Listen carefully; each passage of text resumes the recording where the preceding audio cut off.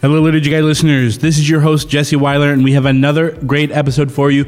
But first, a shout out to our new Patreon supporter, Dennis Sell.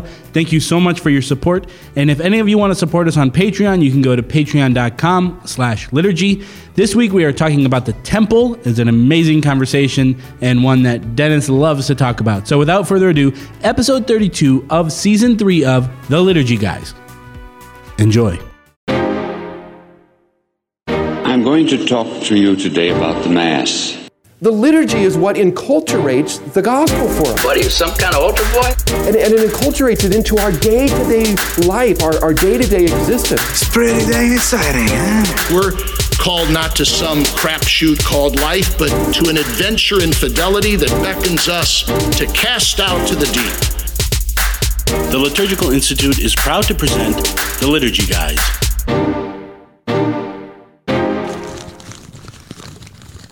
Do you know what the sound is, Jesse? It's the sound of your mind thinking about temples. Doesn't it sound a bit like a crackling fire on Christmas morning? A little bit, yeah. These are actually the paper tabs on my sacrosanct and concilium, which we are not going to talk about now. Yes. Because Chris has begged with admiration and I knew I'd get my way eventually. And even tears that we talk about something else. So what are we talking about? What are we talking about, Chris? What are we talking about? What are we talking about? What have you asked me to talk about? This is a special request for me, for Dennis This to one talk goes out about, to Chris Carsons and about Soldiers the Grove. temple. And part of it temple. is because I was trying to do some writing competently on churches and reviewing. Harder than you think, isn't it's a it? lot harder. And was reviewing some temple history.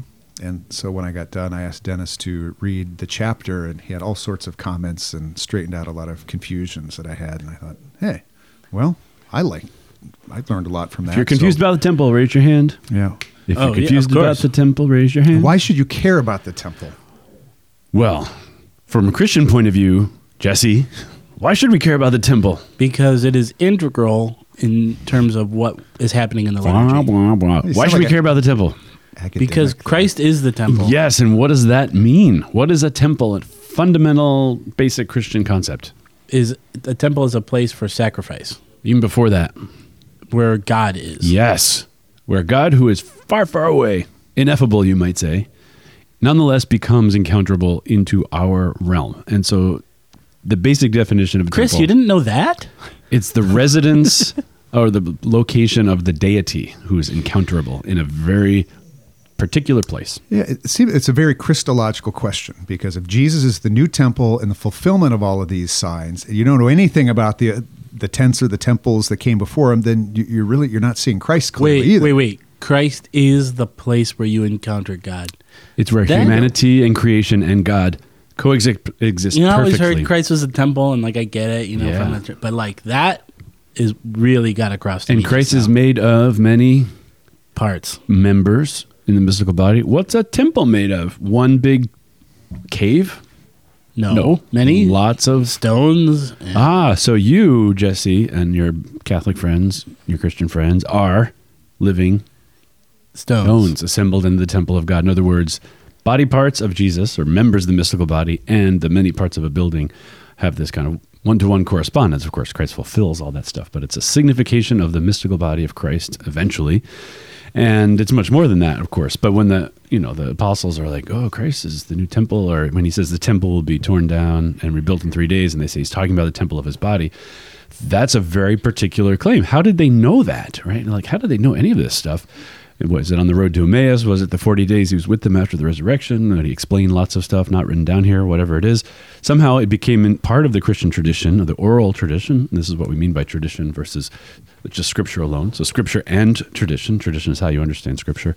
And this temple and temple-like things are all through the Bible, from Eve and Adam in the garden to the book of Revelation. From A to Z. What's the temple in the garden? What is the temple in the garden? Is the garden the temple? Yes. So the temple shows up from the Garden of Eden all the way to the book of Revelation. What is the temple in the Garden of Eden? I don't remember a temple in the Garden of Eden. Yeah, where's that Do you, great Jesse? building that Adam and Eve go and worship God? Oh, hold on. There's no temple in the Garden of Eden, but there's walls. Weren't they like kicked out? So there's got to be some type of border. Well, yeah, there's a gate, and it's mentioned when they're kicked out. Okay, but they encounter God in the garden. Everywhere.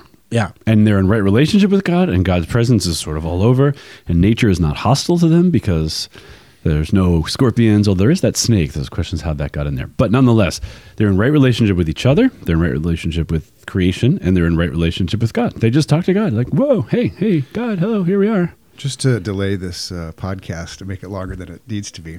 So after this is a Louis Bouillet insight. He says, in the beginning, everything was sacred. See, today we think of when you consecrate something, you got this profane world out there, and you're going to carve a little sacred space out of it for the gods. But he says, in the history of religion, and even in our own faith, it was absolutely the opposite. Everything was sacred. And it wasn't until Adam sinned that he carved out a little profane space just for himself. He hid himself. And so originally, everything was a temple, everything was sacred, but then we created profanity out of that, and gradually it's just spread and spread and spread. Right. So if you read Scripture carefully, God wants to give Adam and Eve even more. He wants to give them a greater share in his own divine being. And sort of, wait for me, I'll give it to you. But what do? They grasp for it, and they say, we will know the difference between good and evil, and this is the tree of knowledge, and the things that God has. And so they kind of blow it, right? So they're not destroyed. The goodness is not destroyed, but they're out of perfect relationship with each other because they start blaming each other. They're out of relationship with nature because nature won't just grow food on trees anymore. They have to go out and grow by the sweat of their brow. They're out of relationship with even yourself. You're kind of a constant battle with yourself. Your body doesn't listen to you. I don't want to blame Eve, but here I am blaming Eve to cover my own blankety blank. So there you go. Everything. And then they're out of perfect relationship with God. There's still a relationship, but it's not perfect. So the question is, what do you do at that point? Well, you as a person can't restore all of creation to what God had it originally. So God shows up and says, hey, guess what? You blew it, and you're doing all this stuff. You're, worshiping false gods. You're coveting your neighbor's goods. You're bearing false witness. And so, the first step toward the restoration of the condition of right relationship with God is, in a sense, the law. Don't do bad stuff. But then from then on, how does this salvation mission come about? It's not just sit in the corner because you're bad, and then, I'll let you off the hook. I have to train all of humanity and bring all of creation back to me. That's what the Father would say. So that's a lot of work. How does he do it primarily? So skip for the moment, run all the way to the New Testament. What does God actually do? He comes down himself, right, and creates that bridge. So he comes down as a intangible spirit and shoots magic lightning bolts out of his hands and says, Jesus Christ, you are restored. No, he allows the restoration by giving a path to salvation. Yes, but he also causes the restoration by becoming man, right? Mm-hmm. So instead of being outside of creation in a sense, he enters into it, and humanity, fallen humanity and God's divinity kind of become one in the incarnation. And so humanity becomes, in a sense, the attribute of God again, and so it's brought back to restoration. So there are these lines like Christ took all creation on himself. Well, what does that mean? He's covered in trees and sounds like fish there's and some type of salvific perichoresis, what I would call it. There you go, some salvific dancing around. He comes here and he takes all that we're not and brings it back to God the Father so that it can be restored. And all that we are, and brings it back to him. So that's the end being like the beginning. That's what the prophets always say. The end will be like the beginning. The desert will be a garden again. So you've got all that stuff. So how do you encounter the garden if you live in the desert? Well, the first thing, right after God says, here's how to live with the Ten Commandments, almost right away he says to Moses, go up to the mountain and I'll give you this vision. And he gives him a vision of what, Chris? Tent. The tent of meeting. Sometimes it's called the tabernacle of Moses, which was this portable tent kind of thing. But it wasn't just a tent like you go camping in. It was very serious. Long descriptions in... so it's like glamping. Exodus. Is that a thing? Yeah, glamour camping. Oh, man. The first glampers. Yeah. Chosen people. But there were, the big outer courtyard, and there was this big laver, there was a big pot of water, and then there was the altar and the sacrifice, and then there was a little area in the back that was kind of like the Holy of Holies, and the Ark of the Covenant was in there. In the Ark of the Covenant's the golden box with the two angels. It was God's throne on earth. So God is saying, hey, You, in a sense, left me. I'm going to come back to you. And for the moment, I'm going to give you a little controlled way to encounter me in this architectural rendition of heaven, and then this architectural rendition of earth. And the priest is going to be the one who goes back and forth between earth and heaven. And so architecturally and artistically, they have to say this little bit of space is different. This is the restored kind of place of creation, sort of sacramentally, proto-sacramentally revealed. Yes, Chris? Would you just stop and explain that one more time? What if, describe, if you were looking at this tent in the wilderness, describe what you would see. I don't know if you remember those art exhibits by that artist named Christo, who would run like long fabric things. You lost along me the at highway. art exhibit. All right, so imagine you had a 10-foot tall roll of fabric, and you set up a bunch of fence posts all the way around, and you put the fabric all the way around, and you created this precinct inside. It would be sort of like setting up a plaza or piazza, as you might see in Rome, with walls on every side, except it's fabric. And then within that was a kind of front courtyard, and then there was a more enclosed place that would be like almost like going in a building, like in the tent itself. Do you know, this really putting you on your spot, this outer perimeter, is it like the size of a football field or a city block? It's probably some number of cubits. 4 woven layers of curtains, 48 15-foot tall standing wooden boards overlaid in gold. So 15 feet tall. So a story and a half of a building, pretty much. That was on the inside of the tent walls. It's in Exodus 25 through 40 really is where the description is. But it's very complicated. So this fabric, I said compare it like a big sheet of fabric, but it's very specific, different kinds of wool, different colors of wool, different clasps. So they're bronze clasps, silver clasps, gold clasps. It's hard to say that so many times.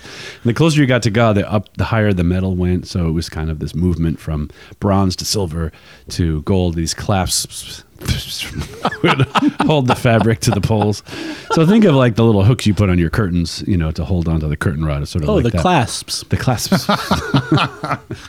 But you're in the desert, right? And you're walking around, and you've got all this stuff. How do you make all these things? There's a lot of question about where all this material came from. They often think a lot of it came from later from the Egyptians, and they took the kind of Egyptian stuff with them and made these things. So you got the big outer thing, and then there's a smaller area, and that's where the altar and this water laver. So imagine a shoebox, and then you take like half a shoebox and add it to the end of the shoebox. So sort of like a big rectangular area, and then there's kind of a square area in the back, or cubic area in the back. The cubic area in the back was enclosed, and that's where the Ark of the Covenant was. It was God's throne.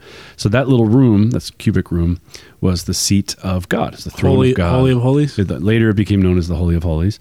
And then the courtyard out front was known as the Holy Place. That was the sort of the architectural image of the earth. And that's where the animal was sacrificed. So back then, the altar was on the outside, which is interesting. Yeah. So in a sense, the place of the victim is outside of creation, right? Because Christ has not come yet to restore creation back into the heavenly realm. So it's very interesting that in the Christian tradition, we take the altar and put it inside, because the altar is Christ, and Christ is now in heaven back with the Father at the right hand of the Father. So it's in the Holy of Holies again. And so, the tabernacle, Cardinal Ratzinger says, is the successor of the Ark of the Covenant. Our tabernacle today, the golden box where God abides with his people, is very much like the golden box where God abides with his people in the early books of the Bible. So they're moving around a lot, and then finally they settle in Jerusalem. And the story, of course, is that King David has this realization one day, like he builds himself a big palace there, and then he has this realization, or a sort of mystical vision, that he is dwelling in a house of stone and God is dwelling in this tent. Right? And he sees like this problem with a decorum, that God's house is less glorified than his own. So he initiates this building project, and his son Solomon really is the one who completes it. It's all there in 1 Kings and 2 Chronicles. We're talking like 970 BC, so roughly around 1000 BC. And they had an architect with a name. His name was Hiram of Tyre, Tyre, which is a city closer to the Mediterranean. It was known for its cedar. So sometimes you hear about cedar from Tyre or gold from Tyre, places like that. Many of the parts of the temple had to come from all over the place. And so sometimes you see some of the Psalms, and they'll say, the Queen of Sheba gives you this and this gives you that. And the idea was that all of creation, all of the nations of the world, in a sense, brought the different things that would make the temple, just like all the people from all the nations of the world would eventually make the temple of Christ's body and the mystical body. And so it's all this prefiguring. With this Christian overlay, you see how it's all prefiguring Christ. God comes, he's part of our participation. He gives us this little tiny place to live like they lived in the Garden of Eden with right relationship and right worship, but that eventually would all become superseded by Christ, even though that's a tough word. Supersession is usually a divisive word in ecumenical relations, but in the Christian worldview, it's the completion and fulfillment of that. And this temple that Solomon built is shaped like a shoebox. The Yep. shoebox. Except now it's stone and Okay, it's now it's permanent, stone. and Okay. it's up on the current mountain, that we call the Temple Mount in Jerusalem still to this day. There are different theories about what that mountain was. Some people argue that that's the place where Abraham went up the mountain to sacrifice Isaac and then didn't, or that was the place. There's a story about, who was it? There was some guy who saw the avenging angel coming to destroy humanity, and then he went and said, repent, repent. Everybody put sackcloth on, and then the avenging what angel was that didn't guy's come. Just starts with a J. Jeremiah? No, it's a name that's not very common. Jesse? Yes. Anyway, so it was associated with this place of potential destruction that then gets averted. If it would have been from you that I heard this from. Wasn't this where the waters of the flood were also thought to have come out of that? It was rock? considered to be the place where Adam was buried. It was considered to be the place where the flood waters came up at the time of Noah's ark.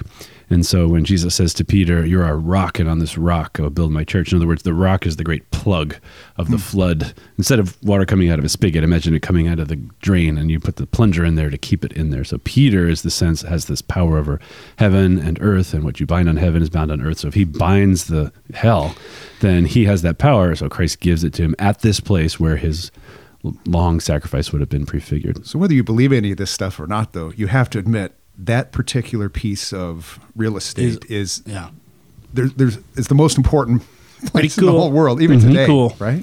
Right. So even before the Christian revelation, the Jews thought of this place is very important, right? Lots of things happen there. Now, whether it's mythological or historically accurate, that's where all the discussion comes in.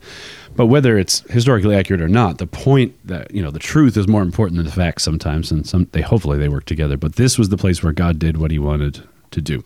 Set up this place of right worship, and then the temple itself was much more intentionally filled with images. So it had the altar outside and this big giant, it was called the laver, they call it the molten sea, or the sea. It's filled with water. It was 75,000 liters is how they describe it. So that's a lot of Coke bottles. No, it's 150,000 liters, 75,000 Coke bottles, 2-liter Coke bottles, a lot of water.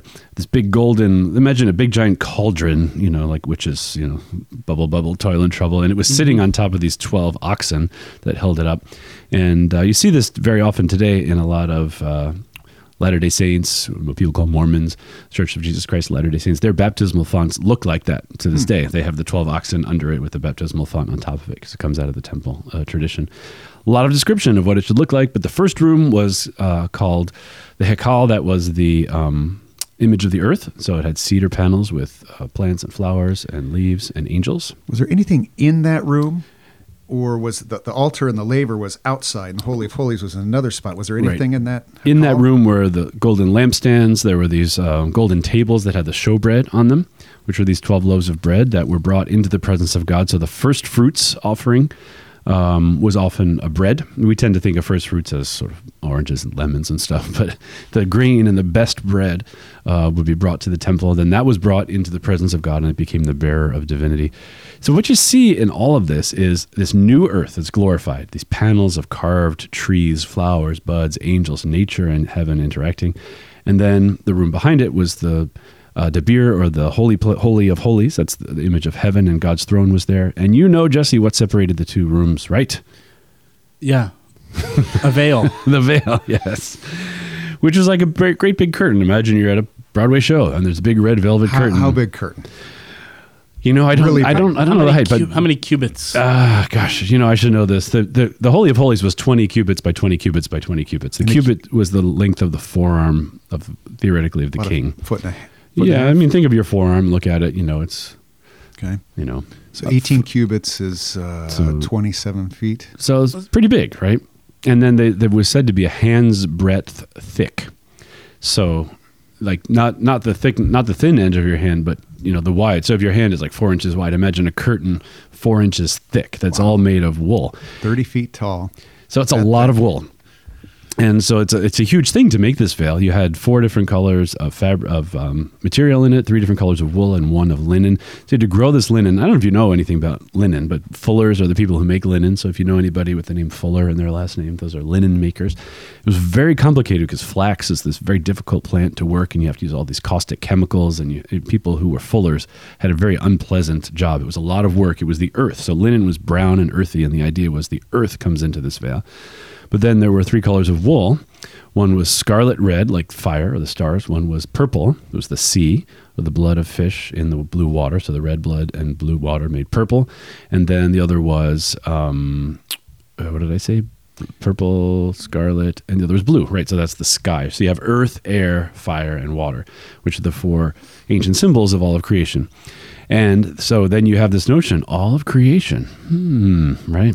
So what happens to the veil when Christ dies on the cross? It is torn. It is torn, right? Terrible. So you can finally see the play behind the curtain. From which direction is it torn? Top to bottom? Yeah, so this person suggested, made sense to me, that it's God the one who's doing the tearing. Oh, yeah. Well, it'd have to be, right? Because we can't do it, right? We can't do it ourselves. It's really thick. So if Christ took all creation on himself, and then it's sort of destroyed in him, but then resurrected, right? So if the veil is all creation, then it goes with him and is glorified and restored. So heaven and earth become more one. They're still separate rooms, but now you can sort of see the play. The actors can talk to you on the other side of the Broadway stage. And eventually the idea is the 2 will become one as they did in Christ. So would you say that Christ made God more available to us? Less veiled. Oh, right. But more available. The veil itself, in some of the descriptions, said that it had stars and planets and angels and flowers. It was this highly embroidered thing. So that was another sense of the cosmos being present on the veil, or all of creation being represented on the veil. So the veil hides God, right? Because God's behind it in the Holy of Holies, but it also reveals God because it reveals God's creation. And this is how sacramental things work. Christ's body reveals God, right? He says, "He who sees me sees the Father," and there's this transfiguration when you can see the glory.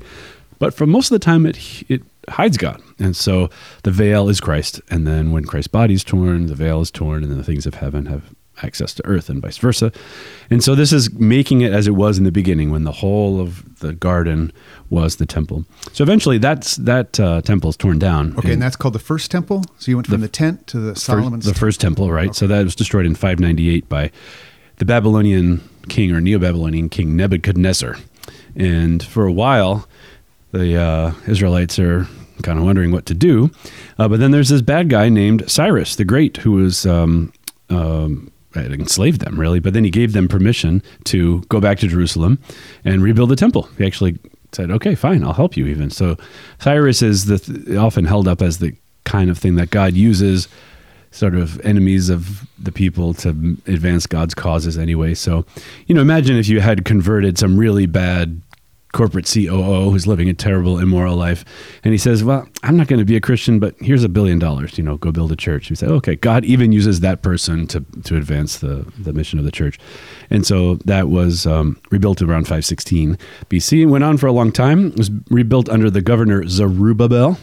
So sometimes you hear that name. Bezalel was the guy who made the Ark of the Covenant in the tabernacle of Moses. This is the temple that Christ went to on Passover. No. Oh. Well, yes. Sort of. No. Yes. This is where it gets confusing. So I'm intrigued. Christ is spoken of as existing in the time of what they call Second Temple Judaism, which is a little bit tricky. And this is the second temple. This is the second temple, right? Sounds rebuilt under easy. Cyrus, under the governor Zerubbabel. However, Herod, who's the king in Christ's time, he's the bad guy who kills the babies, trying to get rid of the threat to his throne in the innocents, the massacre of the innocents. He wants to rebuild the temple because they generally think it's not so hot, right? So imagine your church burns down and you don't have a lot of money to rebuild it, and you build this kind of crummy thing. And then the new king or the new pastor or the new bishop comes along and says, you know what? That cathedral's not really great. We're going to give it the dignity that it deserves.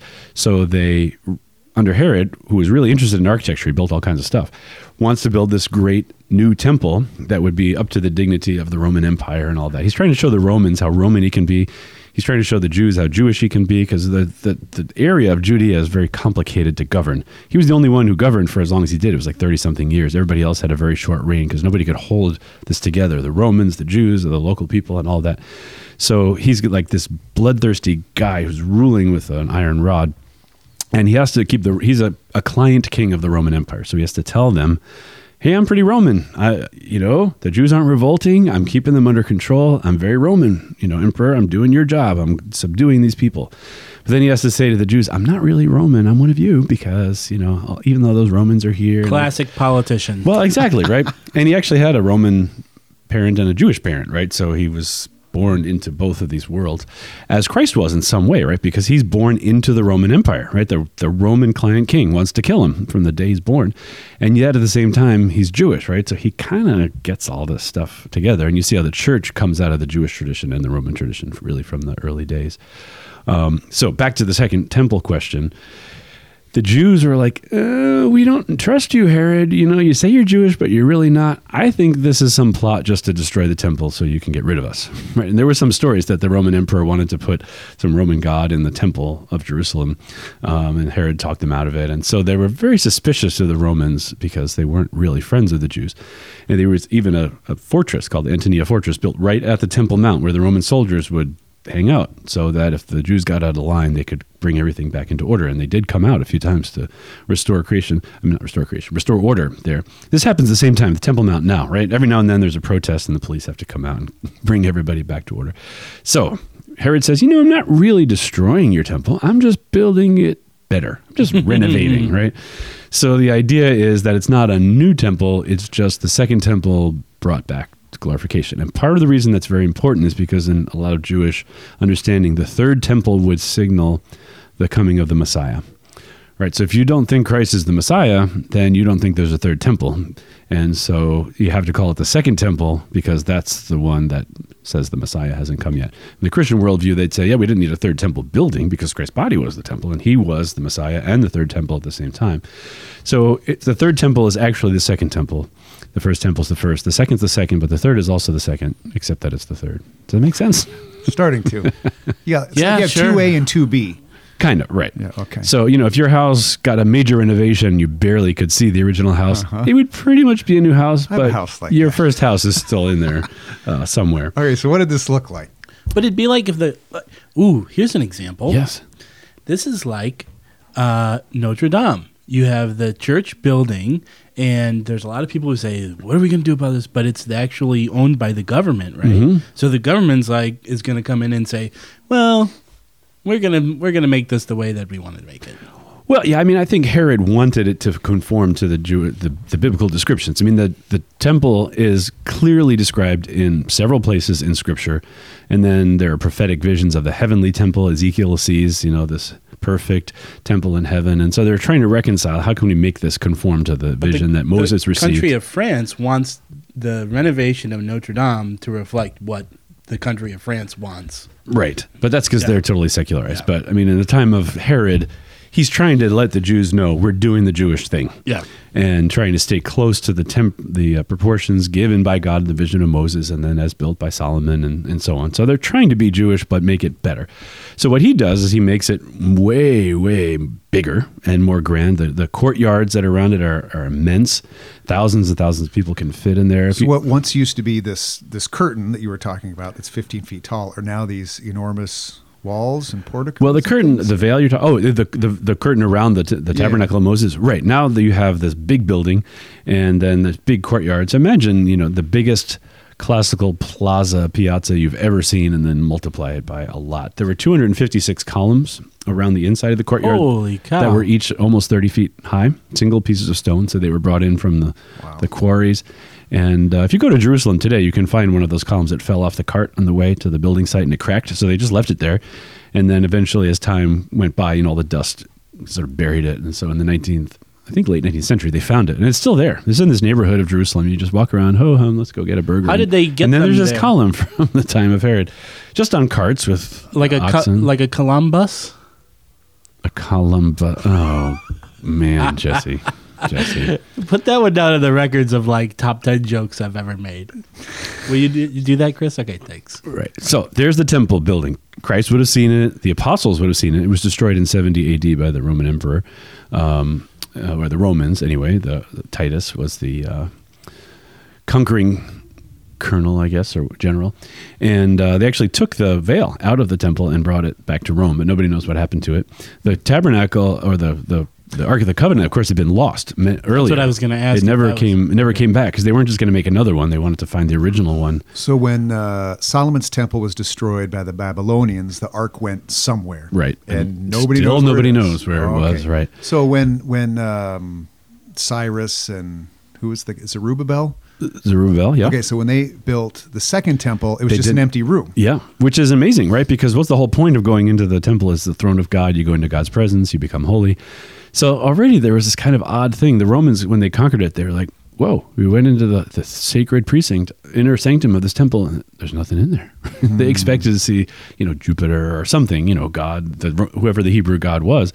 And they went in there, nothing in there.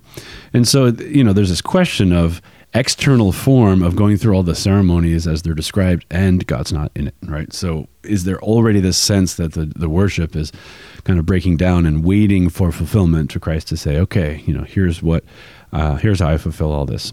So it gets destroyed in 70 AD and really never rebuilt for the most part. There are some early descriptions of Christians going up to the Temple Mount, to the rock underneath the Holy of Holies, and taking bits out of it. I think is it Egerius who's the one who goes to Rome in the 4th century? Egeria, that's right. She talks about seeing that and being there.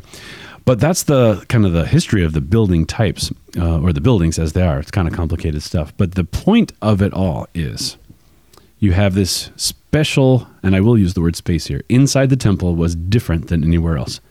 A temple is a microcosm of restored creation. And so you see in the walls of the temple this carving of plants and leaves and flowers and buds and all that. It's the place where God dwells, so that God's presence is there. It's to leave there is to go outside of time and to go outside of the typical earthly space and to go into this microcosm, this micro creation of everything restored as it should be. So the idea is in that little building is this perfect reunited world with God and humanity and all creation, just like the Garden of Eden. And then the idea is to templize the world. I think that's something David Fagerberg talks about, to let that temple stuff out the doors of the church so that it's not just a little box, a little building, but that the world slowly becomes as it was in the beginning. And this is why the heavenly Jerusalem doesn't have a temple either, right? Because the whole thing is right relationship between God, humanity, creation, and there's no special building. So that was an old trick that people used to say to people studying theology. What would the perfect church building in heaven look like? And people would, it looked like this or like that, and it was the trick question. And you go to there would be no building. Well, there's no necessity, right? Because the building is a microcosm and in a sense a temporary place of perfect existence and right relationship between humanity, yourself, creation, and God. And then the world eventually will become that again at the end of time. I've wondered about that point because I think it says somewhere in Revelation that the Lamb himself is the temple or something like that. But heaven is described as having walls and gates and doors and right. But what are the walls made of? Gold. Well, they're golden and stones, right? So the living stones, these gems. So there were 12 gems on the high priest. That we didn't even talk about what the high priest did in the temple, but anything brought into the presence of God behind the veil in the Holy of Holies was made holy. To go into the presence of God was to be made holy.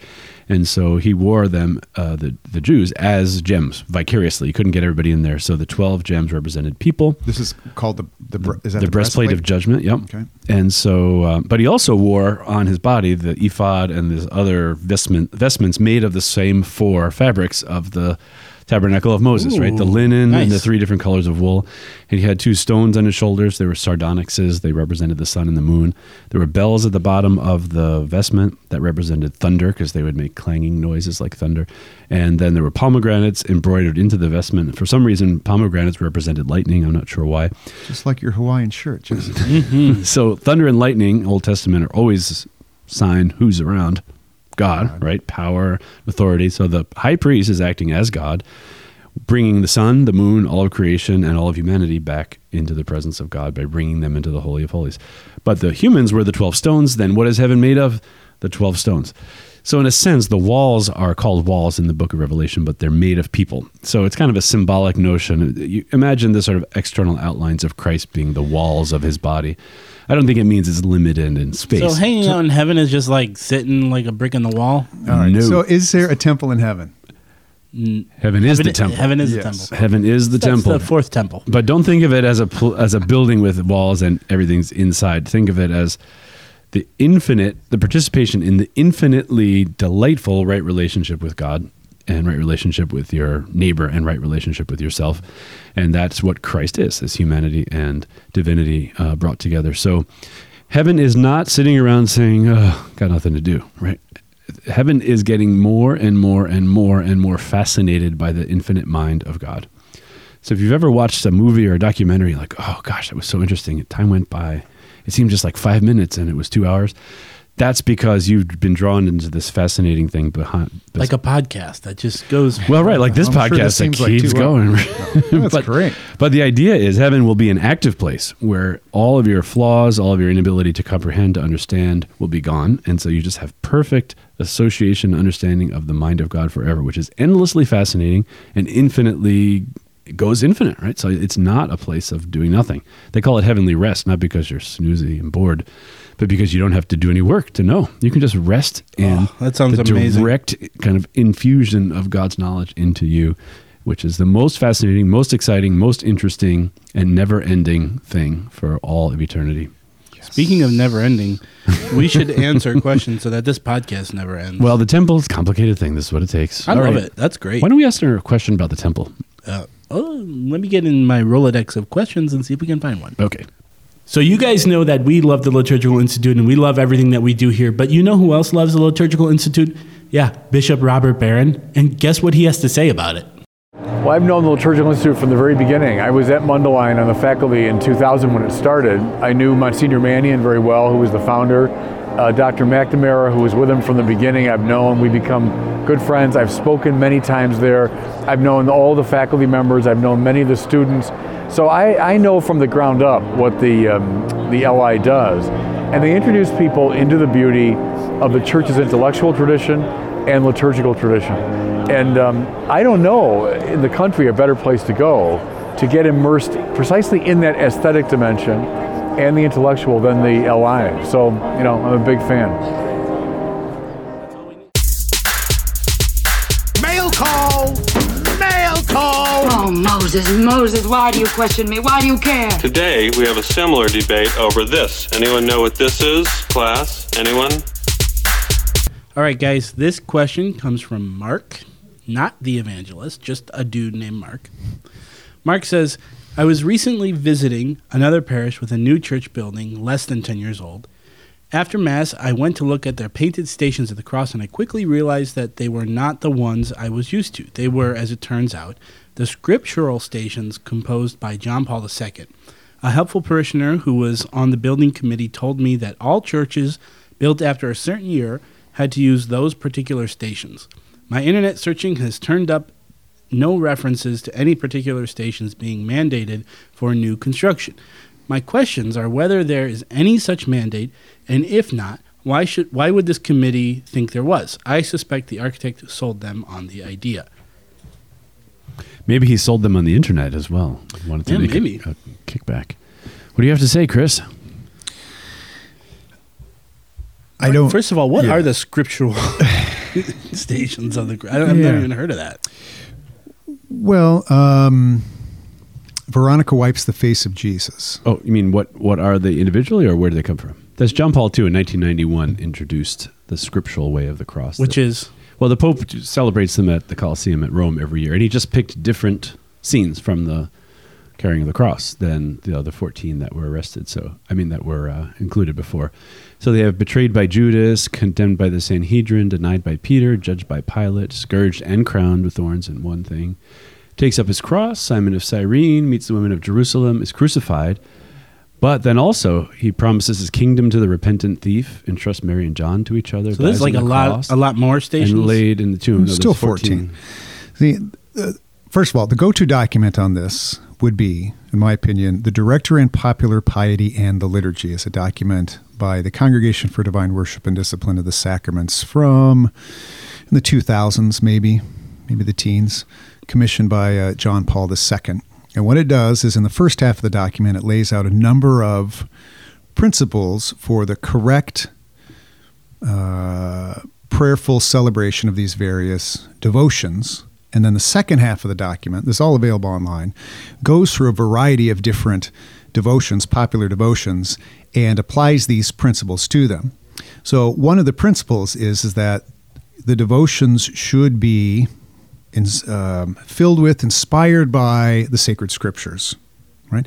So think also of I know this isn't a John Paul II thing, but the year of the Rosary. It was about scriptural rosary and incorporating passages of scripture into praying the rosary and things like that. Well, the same principle is holding for the Stations of the Cross, is how can you celebrate the Stations of the Cross now having them inspired by the sacred scriptures. And so that's John Paul even added another set of mysteries for the rosary too. Yes. Right. Yes, he did that too. So that's the thinking behind the scriptural stations. It's having them more faithfully, more clearly based on the sacred scriptures. What we'll say when you go to this document, Directory on Popular Piety and the Liturgy, it has a section on Stations of the Cross. One of the things, it says there are different types of stations, different versions of the stations. There's the traditional ones. There are some penned more recently by the Holy Pontiffs. So there are legit variations of the Stations of the Cross. What's not negotiable, if I remember correctly from this document, is 14 is kind of a given number. Mm-hmm. So you can't reduce the number. Technically 15 isn't the resurrection? What it will say in this document is it called the anastasis? Each should end with the resurrection, right? So this is another principle, is the devotion should, as authentically as possible, express the Paschal mystery, which is the suffering and death and resurrection and ascension of Christ. Although John Paul's scriptural ones end with Jesus laid in the tomb and not the resurrection, but maybe it's because it was a Good Friday it could be. thing. Well, why is that? Why don't we ever see the 15th station in churches anywhere? Well, whether you actually see a station, I think in a number of the texts you'll find is that they'll end almost, say, in front of the altar with an account of the resurrection of Christ. So, all right. So to the question, is it mandated that you can only use John Paul II's? Sounds like no. Nope. But there are guidelines. There are guidelines, and they're found in this document. And in 2007, Pope Benedict officially approved using those scriptural stations in public, but doesn't mean they have to be used, just that they may be used. So it's a devotional prayer that has a little bit of flexibility and a standard kind of set of principles, holds it all together. All right, Mark, I hope that answered your question. And if you want to ask us a question, you can email us at questions@liturgyguys.com or tweet us at liturgyguys. Thank you, and God bless. The Liturgy Guys is produced by the Liturgical Institute. If you like what you've heard today, like us on Facebook and follow us on Twitter. And be sure to check out liturgicalinstitute.org to discover more about our degree programs, public events, and publications. Refresh your soul and renew the church at what Bishop Robert Barron calls one of the very best places in the country to receive formation in the Catholic liturgical tradition.